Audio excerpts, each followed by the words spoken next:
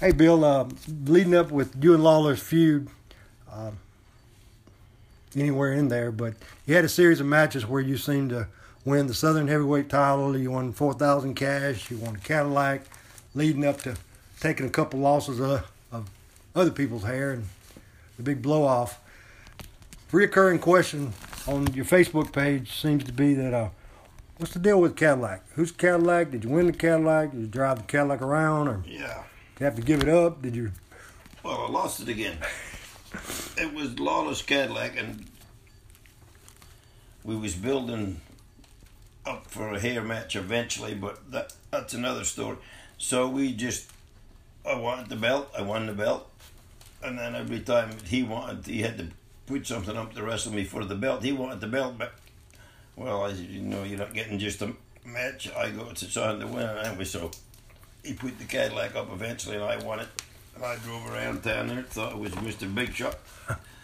So, yeah, when you win him, you get him till you lose him. Eventually, I lost it back to him, but yeah, it was mine till he won it back. All right, it was a real swap. So you were riding high. Oh, I was Big Shot. From my LTD to a Cadillac, I thought it was Mr. Big Shot. And we've talked about this before, but it's kind of after that entire torturous feud leading up to that. I think it was 4 or 5 weeks later. The houses were down. It went right back to you and him tagging up and against the Valiants.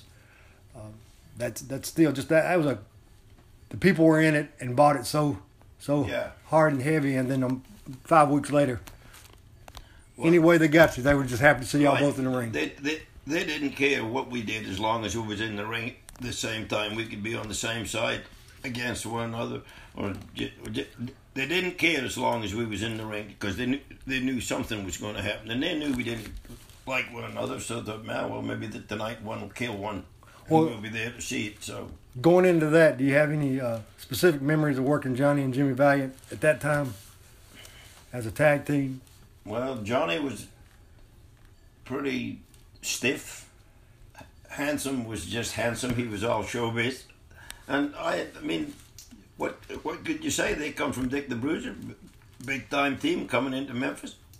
Me and Lawler was the best Memphis had to offer. So I thought the match was good, not great, but good, and we won. Well, of course. Of course, it was Memphis. Yeah, and then I noticed shortly after that y'all go into a run with Sonny King and Norvell Austin. No relief nowhere. Oh my! Night off? No, not a night off. Norvell, not too bad, kind of stiff, but Sonny King, oh my God! What you see, it's what he was, big, strong, black guy. And I don't mean this bad, but I don't really know if it like white people, because he beat the shit out of me and Law. I can tell you that. Well, when you first showed up in Memphis from Australia with George Barnes as a tag team, I was recalling that more so that you went into a feud with Dennis Condrey and Phil Hickerson. But as we were going through some old pictures, you actually worked Tojo and Eddie Marlin, and the pictures we saw were, I guess, Jerry Jarrett got involved a little bit before. A little bit, but he was promoting by then and booking and doing his thing, so he could stay home and make more money. Yeah. So why would you go to the ring and get beat up by two goofy Aussies? Now that must have been an interesting night to work Tojo Style and Eddie Marlin. Well, George and I kind of felt sorry for Tojo, because George was determined to make Tojo wrestle. Oh. Well, Tojo's 5'5" and 300 pounds, but he had one where he had Tojo leapfrog him. I swear to God, I thought but Tojo got over him, stood up and chopped him. George took a hell of a bump.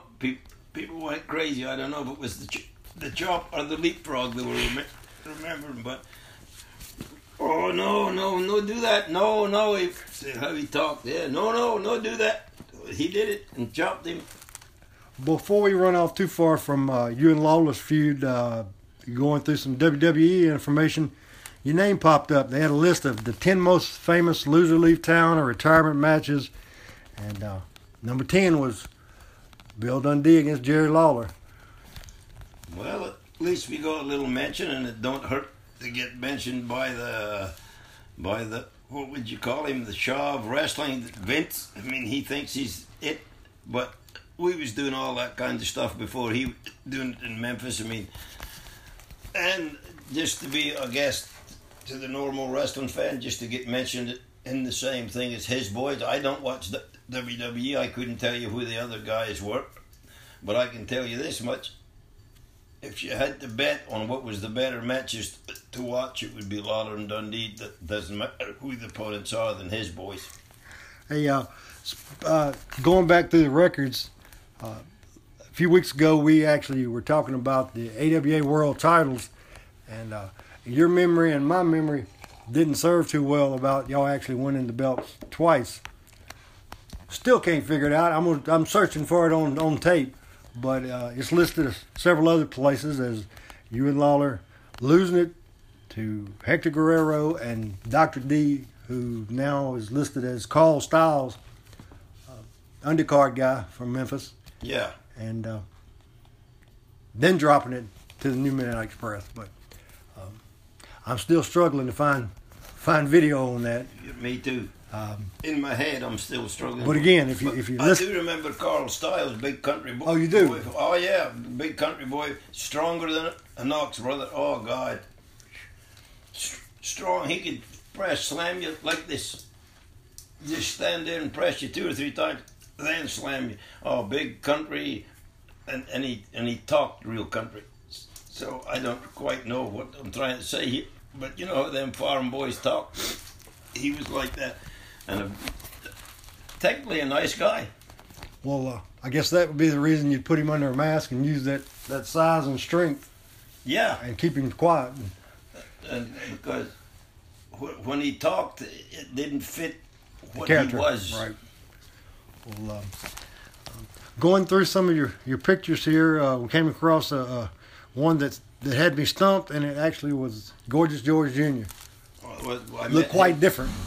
I met him in a bar that night. We just happened to both show up. And this big hair he got. I'm looking at him and he's looking at me. I said, damn, Gorgeous George. So that's... Looked more like the Duck Dynasty. Right. He looked more from like his character. Dutch Mantel with a full head of hair and a beard, yeah. And was that a brief encounter, or did you have with Johnny B. Bad? The pictures we were going through just to... Well, that one with Johnny B. Yeah. That would have been WCW, I guess. When you would have been an ass kicking for me, for Johnny B. Get him over, and I was on my way. So. But I like Johnny B. He wanted to learn, and he was coming at you, talk to you, and that's the difference. He was into his character, wasn't he? Right. He flipped it on. Some other names popping up. It was a Dusty Rhodes imagination. Really? And that's when you were helping with the booking and Yeah. And Greg Gagne and Mike Graham. Johnny B. Bad. Was the beginning, was he the plan for him to be a heel that hit him to a baby, or I guess that's always the plan, but Johnny B? Was the... I don't know what was in Dusty's head. He knew where he was going with himself. The dream. He was the dream every night. You could be anything. Say, baby, just you know how he talked, and he has that lisp. He didn't really have a lisp, but he would have a lisp when he was conning you into something. And I liked Big Dust. I mean, we got along good. I knew how he was. He knew how I was, so I liked him. Few names in the pot that come up with your opinion, or did you ever work with them? Thunderbolt Patterson and Buzz Sawyer. Woo, mercy. Now, there was 2 guys the exact opposite. Thunderbolt was all showbiz, and Buzz was all about kicking your ass. Could and would. So, but I didn't mind working with either one. And I got along good with him, so I knew Thunderbolt from Australia. Barnett brought him over to Australia 10 years before that. I probably had done jobs for him 100 times in Australia. So when he came to Memphis, I was the star, and he was still Thunderbolt Patterson. Could work, could talk. How was he received in Australia at that time? Well, that jive kind of talk, nobody kind of understood what it was, and he talked the same way there as he does here, but he got over. He did all the things with his hands and his feet and all that kind of stuff. So, but he got over. People whisper that Dusty stole a lot from him. Do you think that's where he got the character from? Everybody borrows. If I could say the word is he, who could tell you what Dusty was, but you can't, so I'll do it the nice way. He was a white-black guy. Dusty understood what Bolt was doing, and he watched the people. So when you have black guys that are supposed to be junk jive, 300-pound rednecks are nuts. So Dusty came out and did his thing. People went nuts. He knew it was gonna touch the buttons and get over. So yeah, like I said, I liked the Dream. He was. I got along good with him, and he just and he could work for a 300-pound guy. But like we've said before in this show, working is in your head, not the bumps you take. That doesn't mean a damn thing. It's all in your head. It's a psychological game you play with the fans. They have lost that technique now. So, but Big Dream, he got over, didn't do nothing in the ring. People thought he was the world champion until he became the world champion. Look what Ric Flair does. Every match the same, and boom, bam, bam. And he wasn't over as good as Big Dust to the average fan. No. And he was the world champion. In the past, you've said that push to say your favorite town, you've actually listed as Tupelo, Mississippi, and I'm starting to understand why when we're going through some keepsakes of yours. I've got some Tupelo police badges bestowed on you and a lot of pictures of pool parties and bikini girls around that seem to be led back to Tupelo. So sounds like you were given the key to the city. You were quite welcome in Tupelo. Yes, I was. In the bar scene and the wrestling scene. So, yeah, I like Tupelo, but I used to tell the people I was from Tupelo when I first come in. That's my second home. I love Tupelo. So, back in the day, if you said that on TV, they liked you. So, even if I was a heel or a good guy, I would still put Tupelo over. Well, you saw a couple of pictures why, but that's another story. You've been pretty busy lately. I know you did a tribute show down at Isle of Capri Casino to Lance Russell and Brian Christopher. Got a couple Dyersburg Fair, Lexington Fair coming up.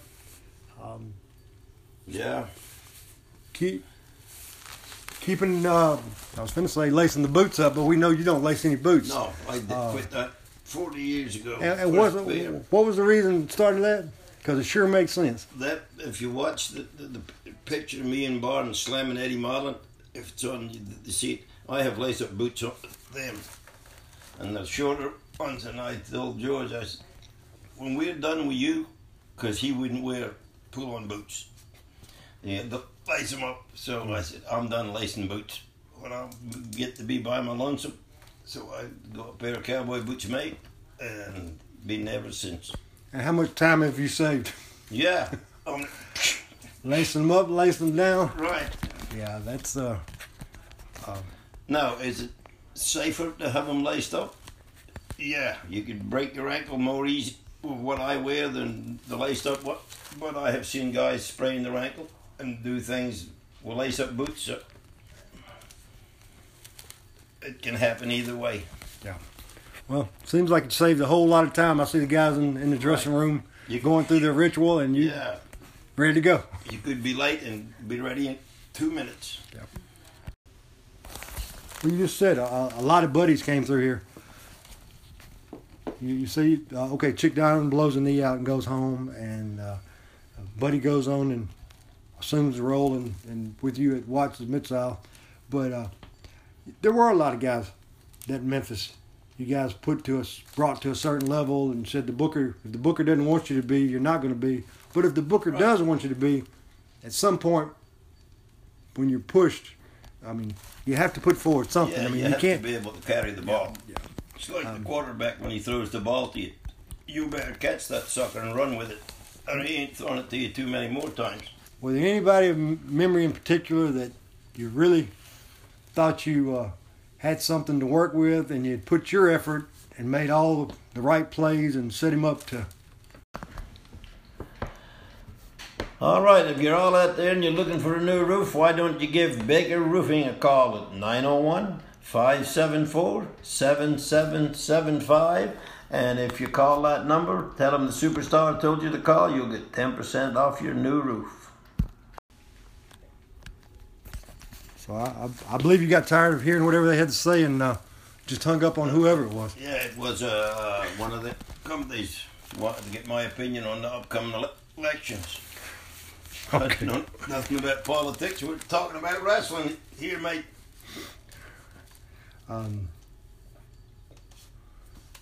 Did you? We had talked about Lawler's characters, comic book monsters, and Oh, he loved all that shit. When Lawler was the booker, the more monsters showed up on Memphis TV than.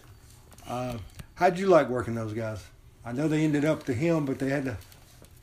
Well, that was the idea. The setup. And here's the other thing that Bill Dundee never ever got his wires crossed. I knew why I was here, not when we first got here, but when Lawler took over and he did his thing, and he would book me with the monster.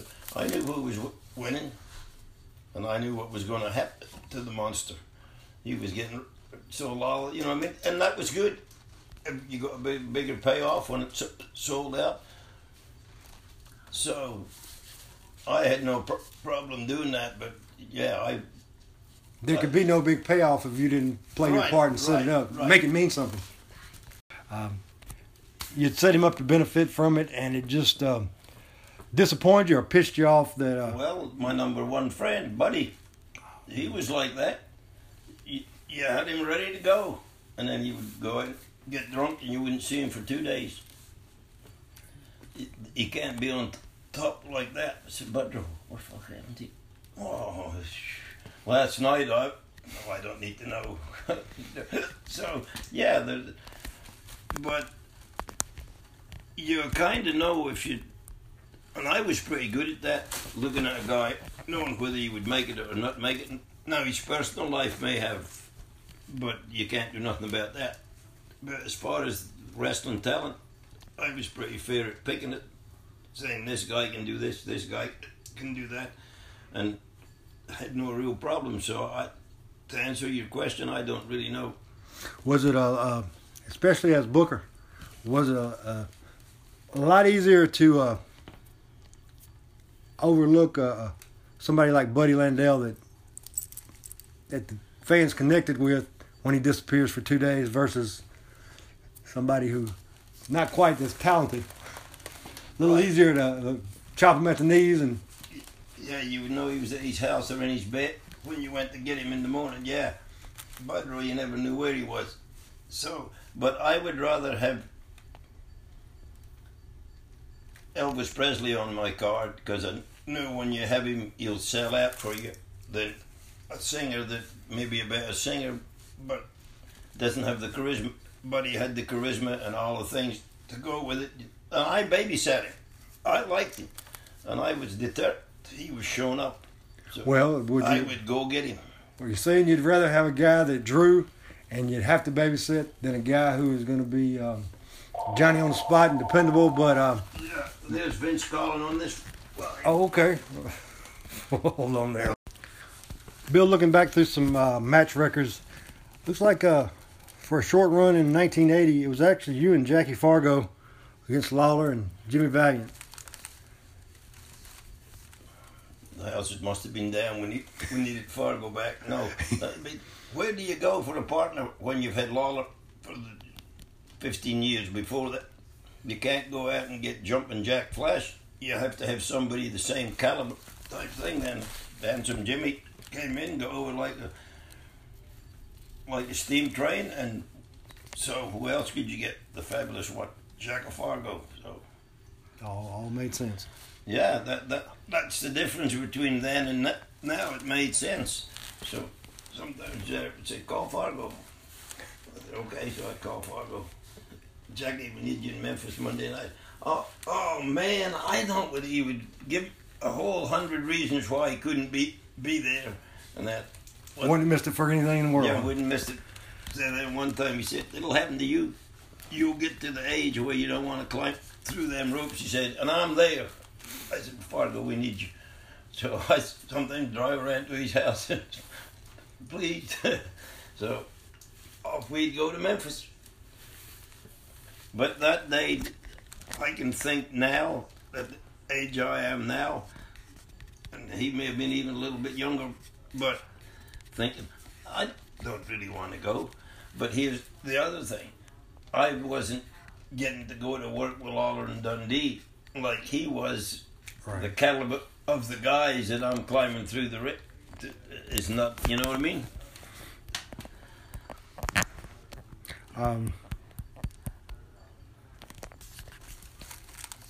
Working now, a lot of challenges. Where do you see it all going? That's already there. To hell in the handbasket. They will ever be back. If Channel 5 called up Jerry Jarrett and said, "Be at TV Saturday morning, bring a crew with you," he couldn't do it. There's no crew. He would show up with 2 old men, 3 counting him. So there would be Lawler, Dundee, and Jerry Jarrett. And what you do with the rest that actually did anything in Memphis, there's none. Handsome Jimmy, you could maybe get him out of the Virginias. Who knows, you could call him up and get him in, but we would be all old men. As Kevin Lawler made that statement one time, and there's another idiot, but that's another kettle of fish. So even you guys at the helm of the ship don't think that you could recreate or develop or grow these guys along? Look at that board over there. What do you see on there? A lot of history. A lot of history. And they all look like wrestlers. Yes, they do. Look at that picture of that battle royal. Look at the man in it. There's no talent. And it's not their fault. There's no place to go. And somebody has to show you what, you know what I mean? Like that picture right there, that pretty young lady, Danica Packner. Somebody had to show her how to drive a race car. She may have had the talent once they showed you, they brought it out and she could drive the car. Same with our business. Somebody has to tell it to you. And the younger kids today, because they watch Vince, they don't want to learn what we did. Are you telling me they're not listening? Are you telling me that you guys aren't Bit of both. taking the time to talk to them? Well, after they think you're just a silly old man, why would you go waste your breath? You know what I mean? I know what they say about me and Lawler. Hell, Lawler's boy says it. What's his name? Where's he been? Nowhere, Kevin Lawler. He says we're old silly old men washed up. Well, when we're on the card, it draws more than him and all his yahoos. So, I mean, am I pissed off at him? Yes, I am. And if I ever see him in the dressing room, he may get an interview. Okay. You know what I mean? All right. Well, getting back to 1980. Right. There's a run here with you against Gypsy Joe. Oh. Whew, mercy. Lay it in, brother. Yeah, I got you. Lay it in. Well, he's and that seems to be a reoccurring story about his working style, but he sure lasted a long time. Yes, he did, and was a tough individual. I mean, but and I don't know. There's no need to chop that hard, but oh God. But hey, he wanted to believe it. He wanted the fans sitting ringside. Yes, he did. You believed it, that? But the sound it made when it hit you on the chest. So he was another tough dude. When he went to Puerto Rico and Japan, he whooped all them boys over there. So, I mean, he was the real deal.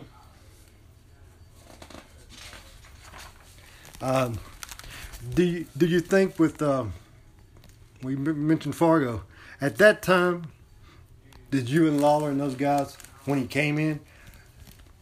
Y'all had respect and y'all gave him the proper place Right. of hey, y'all were calling him for sure to show up to Yeah. make some magic and spark you guys back up or spark Right. the crowd back up. Yeah, and you knew people would buy a ticket to see him. So Do you have a different appreciation for the guys before you than the guys after you have for your generation? yeah, and you hate to keep knocking the younger guys, but it's true. They all think they've invented the wheel. And wrestling been around for 100 years before they come along, and we were selling that on Monday nights. There ain't a Yahoo running around Memphis has been on a sellout in Memphis. Not one except me and Lawler live in this town. I agree, but only reason that I give them a little slack off a little bit is what the hell are they supposed to do, Bill? They don't have that outlet. They don't have the TV. Right, They don't there's have no the TV. structure. I agree with you. They can't do anything but show up in the one little gym once a month and Right, and do the best they can and have a and- bad attitude to go with it. But Right, and the sad thing about this business is it becomes like a drug. It's like a disease. You get bit by the wrestling bug and you want to be a wrestler. Where do you go?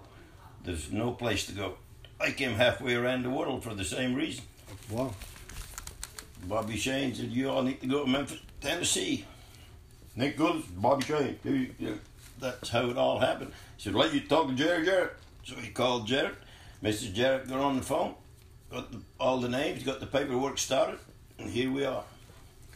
50 years later. speaking of that, we came across a sort of a treasure, the original reel-to-reel tape that you sent from Australia. Yeah.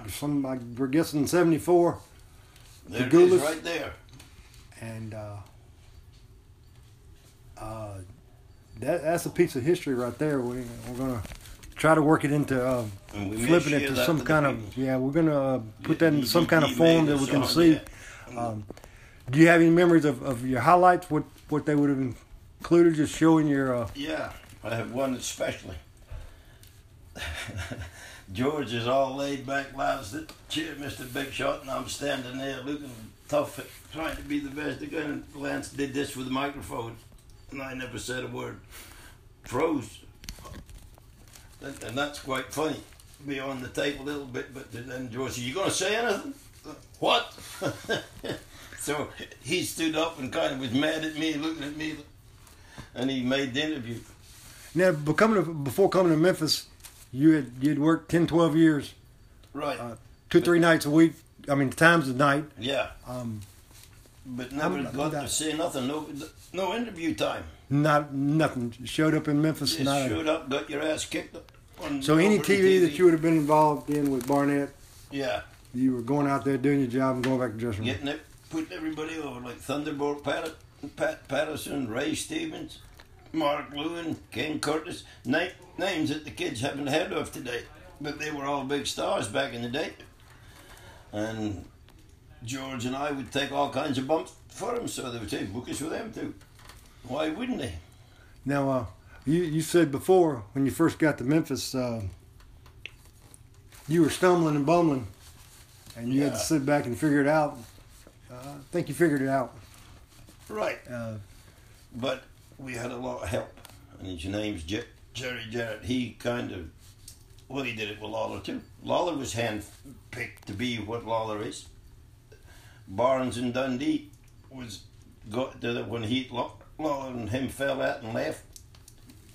So I don't know if Jarrett was saying to himself, well, Jerry Lawler, you may went off to Pensacola. Well, I'll show you it can be done with anybody. So he took me and George and pushed the hell out of it. And by the time Lawler came back, we were big stars in Memphis. So maybe bring people back in line and Right. appreciate where you are. Exactly right. And I've always kind of been like that. I mean, for a little bitty fella in this business, I did pretty good. made number 10 on Vince McMahon lose a leave 10 match, right? Yeah. That should be number 1 No, that- because I guarantee you there's not 9 matches better than me and Lawler.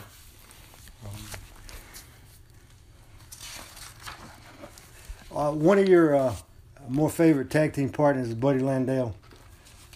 One of my favorite people. And I guess friends and traveling companions, and kind of worked out the whole 9 yards. Do you remember when y'all first were, when he first came around, and how you took to him or didn't take to him? Or When you first meet Bud Rowe, it's hard to take, but he's a kind of like Dusty. He has his own personality. I mean, you can, when Dusty's talking and doing his thing, take me all about Dusty, but he says it nicer than Buddy. But he says, well, you can't work. I'm a far better worker than you. That that kind of thing does it more politically. So, but I like Buddy right off the bat. now you were swapping out, doing trading booking duties about the time he would have started coming up the ranks, and Yeah, I know I grew up watching him and watched his Mid-South on the bottom part of the card with black hair, jet black hair. right. Um, And then he became the Nature Boy and dyed it blonde, and here we are. so did you have any hand in bringing him up to the card, giving him a shot? Oh when he got yeah, to I mean, I Memphis? took him to Louisiana. That was the idea. That I mean, I took him down there, and he had already been there with that black hair. Mhm. So Losing every match. right, so I took him back, and he's a hell of a talent. Absolutely. Could talk, could work, but just demons. And maybe not so much demons. This is explained how Buddy saw life. He picked me up in Hendersonville one month, and we were coming to Memphis. We're in his LTD. He drove it probably 70 miles an hour tops on the interstate. We hit Summer Avenue, and I swear to God, I looked at the speedometer, he was doing 103. I said, Buddy, what the fuck are you doing, man? He said, that's how they expect us to drive here. Who? He said, the marks. And he was deadly serious. Well, okay, the police, I hope he's a Buddy and Bill fan, and we're going to jail. So, 70 up on the interstate, and as fast as the friggin' thing would go going up Summer Avenue. But we never got stopped in the mile or so. And that's just how he was. I mean, he was a lot of fun to be around, but sometimes the fun was mercy way out there. Hood, you said the Bill and Buddy show. Whose idea was that? That was. I'll take the blame for that. And if you think, see here's, well, there's the picture, same thing too. When me and Lowell, well, I said, Lowell, you're on the wrong side, move out. Well, you got, and he said, no, and it is the wrong side if you saw the picture. Oh yeah. There it is up there. But anyway, Buddy did the same thing. If you pay attention to that, he's sitting under Bill and I'm sitting under Buddy with the name above it. I said, but that's your chair. No, man, no, that's your. So I just sat down. Buddy, Bill, he sat there. Nobody, or heels, nobody cared. Just the idea of Just the idea, yeah. Well, you remember a guy named Jack Hart? Jack Hart. Would have been Yeah, back and in the his late real 80s. name was, he was from Canada, but he really wasn't a Hart. Yeah, and I see you and Lawler, late 80s, 87, 88, worked him and Chick Donovan for a spell. I would say that was Chick Donovan's, well, he had been here before. Now Had a there's little another spell. guy that should have went further than he did, but he broke his leg, remember? Yeah, again, I remember growing up, him losing twice a week on Georgia Championship Wrestling when TBS came out I brought him in here and pushed to him. Memphis. Exactly. And Then all of a blew sudden, his knee out and he had to go home. and what were your plans for with him? Because he did have the look. Right. Yeah. You see how he got over him, and you just bring him in and Push him and put him in the paddock and see what Like I happens? said, the booker decides what goes on Yeah, there. next. Yeah, and then he went back home and Well, he blew his knee out. Yeah. And I think that was a kind of the end of him. I remember the Hart guy showing up here and there and just never making anything anywhere else. Or Right. Just kind of disappeared. I don't know where the guy went.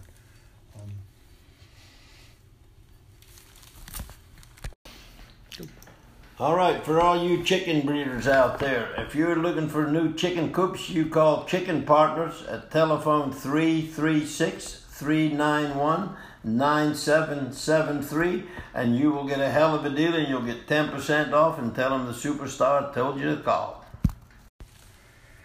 Hey, Bill, leading up with you and Lawler's feud, anywhere in there, but you had a series of matches where you seemed to win the Southern Heavyweight title. You won $4,000 cash. You won a Cadillac, leading up to taking a couple losses of other people's hair and the big blow-off. Reoccurring question on your Facebook page seems to be that, what's the deal with Cadillac? Who's Cadillac? Did you win the Cadillac? Did you drive the Cadillac around? Or Yeah. did you have to give it up? Did you? Well, I lost it again. It was Lawless Cadillac, and we was building up for a hair match eventually, but that's another story. So I wanted the belt, I won the belt, and then every time he had to put something up to wrestle me for the belt. He wanted the belt back. Well, you're not getting just a match. I go to trying to win, anyway, so he put the Cadillac up eventually, and I won it. And I drove around town there, thought it was Mr. Big Shot. So, yeah, when you win him, you get him till you lose him. Eventually, I lost it back to him, but yeah, it was mine till he won it back. All right, it was a real swap. So you Yeah. you were riding high. Oh, I was Big Shot. From my LTD to a Cadillac, I thought it was Mr. Big Shot. And we've talked about this before, but it's kind of after that entire torturous feud leading up to that. I think it was 4 or 5 weeks later. The houses were down.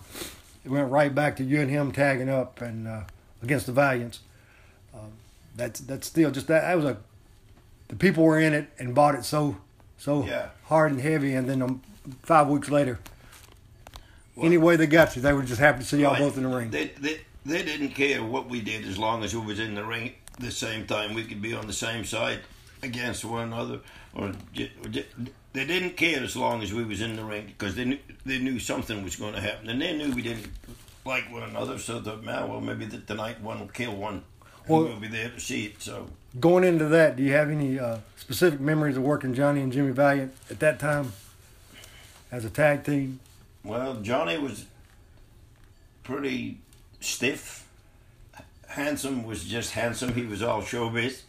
And I mean, what could you say? They come from Dick the Bruiser, big time team coming into Memphis.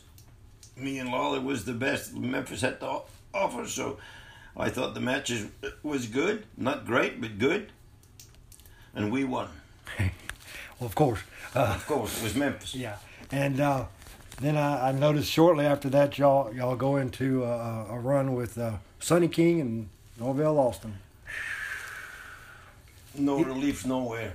Oh my! Night off? No, not a night off. Norvell, not too bad, kind of stiff, but Sonny King, oh my God! What you see, it's what he was, big, strong black guy. And I don't mean this bad, but I don't really know if it like white people, because he beat the shit out of me and Law. I can tell you that. Well, when you first showed up in Memphis from Australia with George Barnes as a tag team, I was recalling that more so that you went into a feud with Dennis Condrey and Phil Hickerson. But as we were going through some old pictures, you actually worked Tojo and Eddie Marlin, and the pictures we saw were, I guess, Jerry Jarrett got involved a little bit before. A little bit, but he was promoting by then and booking and doing his thing, so he could stay home and make more money. Yeah. So why would you go to the ring and get beat up by two goofy Aussies? Now, that must have been an interesting night to work Tojo's style and Eddie Marlin. Well, George and I kind of felt sorry for Tojo because George was determined to make Tojo wrestle. Oh. Well, Tojo's 5'5" and 300 pounds, but he had one where he had Tojo leapfrog him. I swear to God, I thought this is, but Tojo got over him, stood up and chopped him. George took a hell of a bump. People went crazy. I don't know if it was the chop or the leapfrog they were remembering, but oh no, do that. No, how he talked. Yeah, no, do that. He did it and chopped him. Before we run off too far from you and Lawler's feud, going through some WWE information, your name popped up. They had a list of the 10 most famous loser leave town or retirement matches, and number 10 was Bill Dundee against Jerry Lawler. Well, at least we got a little mention, and it don't hurt to get mentioned by the what would you call him, the Shaw of wrestling, Vince. I mean, he thinks he's it, but we was doing all that kind of stuff before he was doing it in Memphis. I mean, and just to be, I guess, to the normal wrestling fan, just to get mentioned in the same thing as his boys. I don't watch the WWE. I couldn't tell you who the other guys were, but I can tell you this much. If you had to bet on what was the better matches to watch, it would be Lawler and Dundee. That doesn't matter who the opponents are than his boys. Hey, going back through the records, a few weeks ago we actually were talking about the AWA World Titles, and your memory and my memory didn't serve too well about y'all actually winning the belts twice. Still can't figure it out. I'm searching for it on tape. But it's listed as several other places as you and Lawler losing it to Hector Guerrero and Dr. D, who now is listed as Carl Styles, undercard guy from Memphis. Yeah. And then dropping it to the New Midnight Express. But I'm still struggling to find video on that. Me too. In my head, I'm still struggling. But again, if you listen, I do remember Carl Styles, big country boy. Oh, you do? Boy. Oh yeah, big country boy, stronger than a Knox brother. Oh God, strong. He could press slam you like this. Just stand there and press you 2 or 3 times, then slam you. Oh, big country, and he talked real country. So I don't quite know what I'm trying to say here, but you know how them farm boys talk. He was like that. And technically a nice guy. Well, I guess that would be the reason you'd put him under a mask and use that size and strength. Yeah. And keep him quiet. And because when he talked, it didn't fit what character. He was. Right. Well, going through some of your pictures here, we came across one that had me stumped, and it actually was Gorgeous George Jr. Looked quite different. I met him in a bar that night. We just happened to both show up. And this big hair he got. I'm looking at him and he's looking at me. I said, damn, Gorgeous George. So that's... Looked more like the Duck Dynasty. Right. He looked more from like his character. Dutch Mantel with a full head of hair and a beard, yeah. And was that a brief encounter, or did you work with Johnny B. Bad? The pictures we were going through just to... well, that one with Johnny B. Yeah. That would have been WCW, I guess, when you might have been an ass kicking for me for Johnny B. Get him over, and I was on my way. So. But I like Johnny B. He wanted to learn, and he was coming out, talk to you, and that's the difference. He was into his character, wasn't he? Right. He flipped it on. Some other names popping up. It was a Dusty Rhodes imagination. Really? And that's when you were helping with the booking and Yeah. And Greg Gagne and Mike Graham. Johnny B. Bad. Was the beginning, was he the plan for him to be a heel that hit him to a baby, or I guess that's always the plan, but Johnny B? Was the... I don't know what was in Dusty's head. He knew where he was going with himself. The dream. He was the dream every night. You could be anything. Say, baby, just how he talked and he has that lisp. He didn't really have a lisp, but he would have a lisp when he was conning you into something. And I liked Big Dust. I mean, we got along good. I knew how he was. He knew how I was. So I liked him. Few names in the pot that come up with your opinion, or did you ever work with them? Thunderbolt Patterson and Buzz Sawyer. Woo, mercy. Now there was two guys the exact opposite. Thunderbolt was all showbiz, and Buzz was all about kicking your ass, could and would. So, but I didn't mind working with either one, and I got along good with him. So I knew Thunderbolt from Australia. Barnett brought him over to Australia 10 years before that. I probably had done jobs for him 100 times in Australia. So when he came to Memphis, I was the star, and he was still Thunderbolt Patterson. Could work, could talk. How was he received in Australia at that time?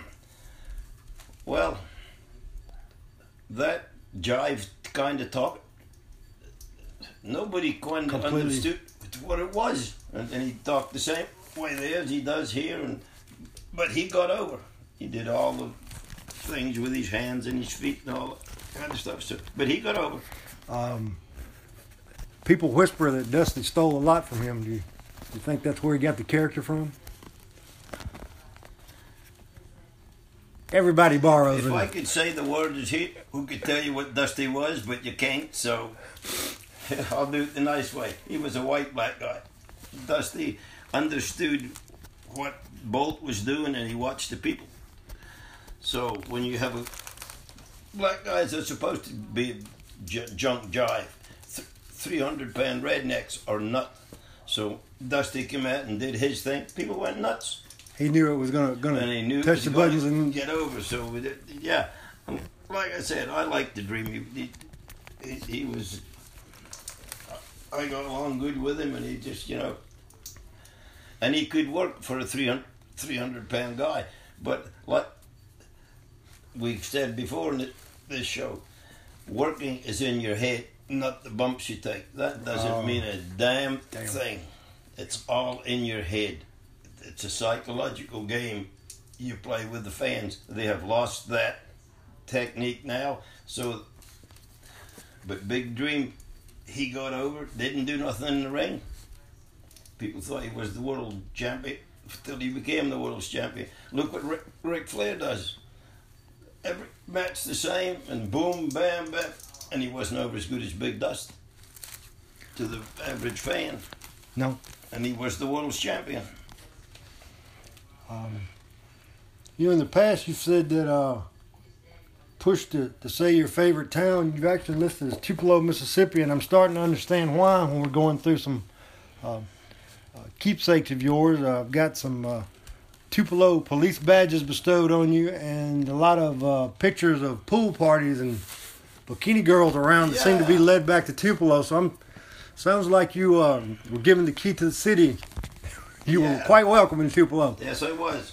In the bar scene and the wrestling scene. So, yeah, I like Tupelo, but I used to tell the people I was from Tupelo when I first come in. This my second home. I love Tupelo. So, back in the day, if you said that on TV, they liked you. So, even if I was a heel or a good guy, I would still put Tupelo over. Well, you saw a couple of pictures why, but that's another story. You've been pretty busy lately. I know you did a tribute show down at Isle Capri Casino to Lance Russell and Brian Christopher. Got a couple Dyersburg Fair, Lexington Fair coming up.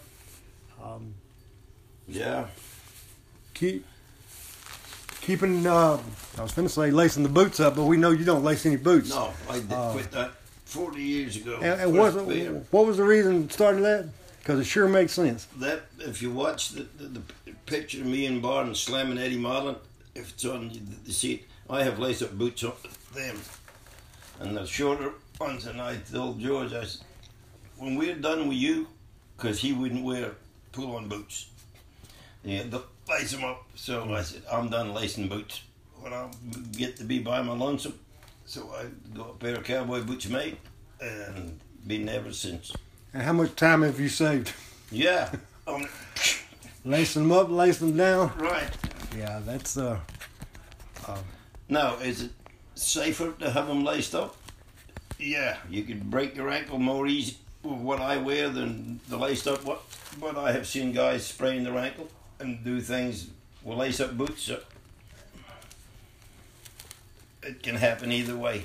yeah. Well, seems like it saved a whole lot of time. I see the guys in the dressing room going through their ritual, and you ready to go. You could be late and be ready in 2 minutes. Yeah. Thanks. Bye.